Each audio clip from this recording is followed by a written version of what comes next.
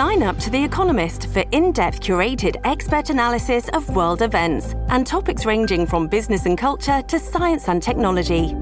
You'll get the weekly digital edition, online-only articles, curated newsletters on politics, the markets, science, culture and China, and full access to The Economist Podcast Plus.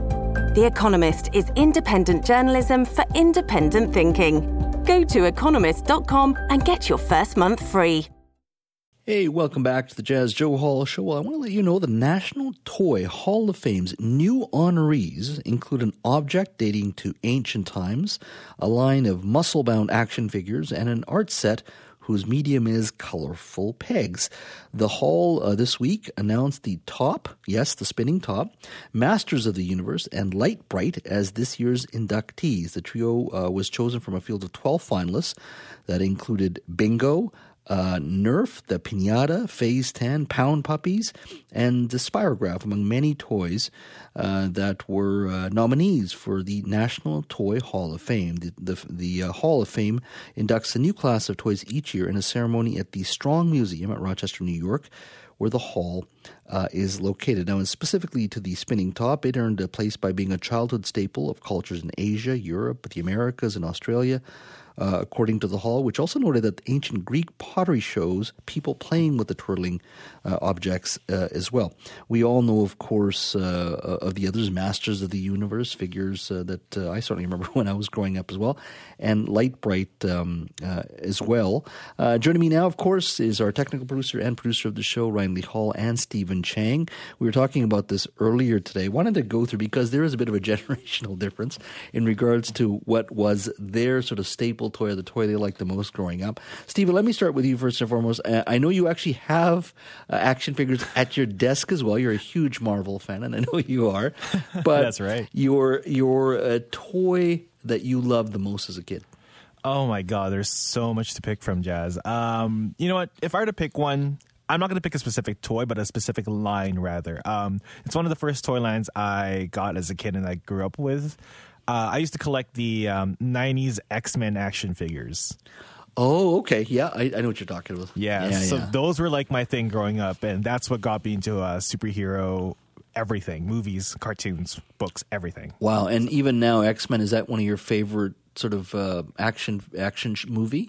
Yeah, I love the X-Men franchise, and I love the 90s cartoon. So that's what really got me into Marvel. That's why I keep bothering you about it here in the office.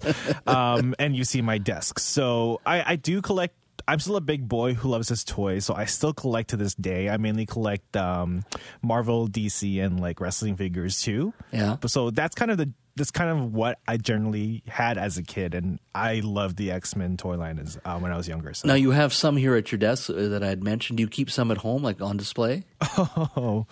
Let's not talk about the ones at home. There's way too much to count. Really? It's concerning. I think I have a problem, Jazz. How many? Like, just give me a figure. Come on, I want to know. Oh, God. Just tell me. 3 digits. I'm going to say 3 digits.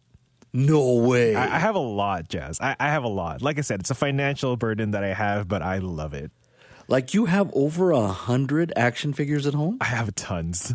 Are they all on display? No, because I'm in the process of moving right now, so they're still kind of boxed. But once we get moving, I'm going to have them all up in display in different glass cases. IKEA is going to have a lot of my money for that. So you know what? When you do that, I want you to send me a picture. I definitely want to see that. You're going to get pictures at like 3 a.m. No, I do want to see that. That is great. Ryan, how about you? I'm going to assume you do not have 100 action figures at home. I don't. Maybe 100 jerseys. Yeah, I can see that. I don't know about action figures. That's true. That wasn't really my thing. Hey, we all have our vices, right? So there you go. Yeah. So what was your toy growing up? You know, I don't really know if I really have a favorite. There was a lot of things. You know, when I was really little, I had my Tickle Me Elmo. Okay. That was amazing when it first came out. I had a little lawnmower. That was great there as well. What did I play with the most growing up? The original PlayStation, maybe? Oh, okay. You're already into that a toy? Yeah, probably not. I was pretty simple. All I needed was like a ball, and I was good. You're good. That's a good thing. Throw that against the wall, against the couch. Play soccer in the house. I broke a lot of lights and hit so a lot of picture frames. Into sports and all that sort of thing. Yeah. I'm like you. I was into sports a lot, particularly basketball, but hockey and baseball, everything really.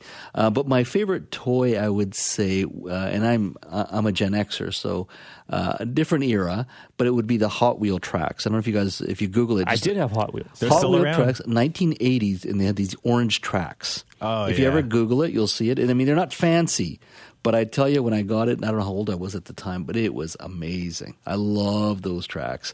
And I think that was probably my favorite toy. So there you go. It's a little different. It's not as fancy as they are these days, I'll tell you that much, in regards to what you can do with them. But I will take that Hot Wheels track any day with the orange track, that's for sure.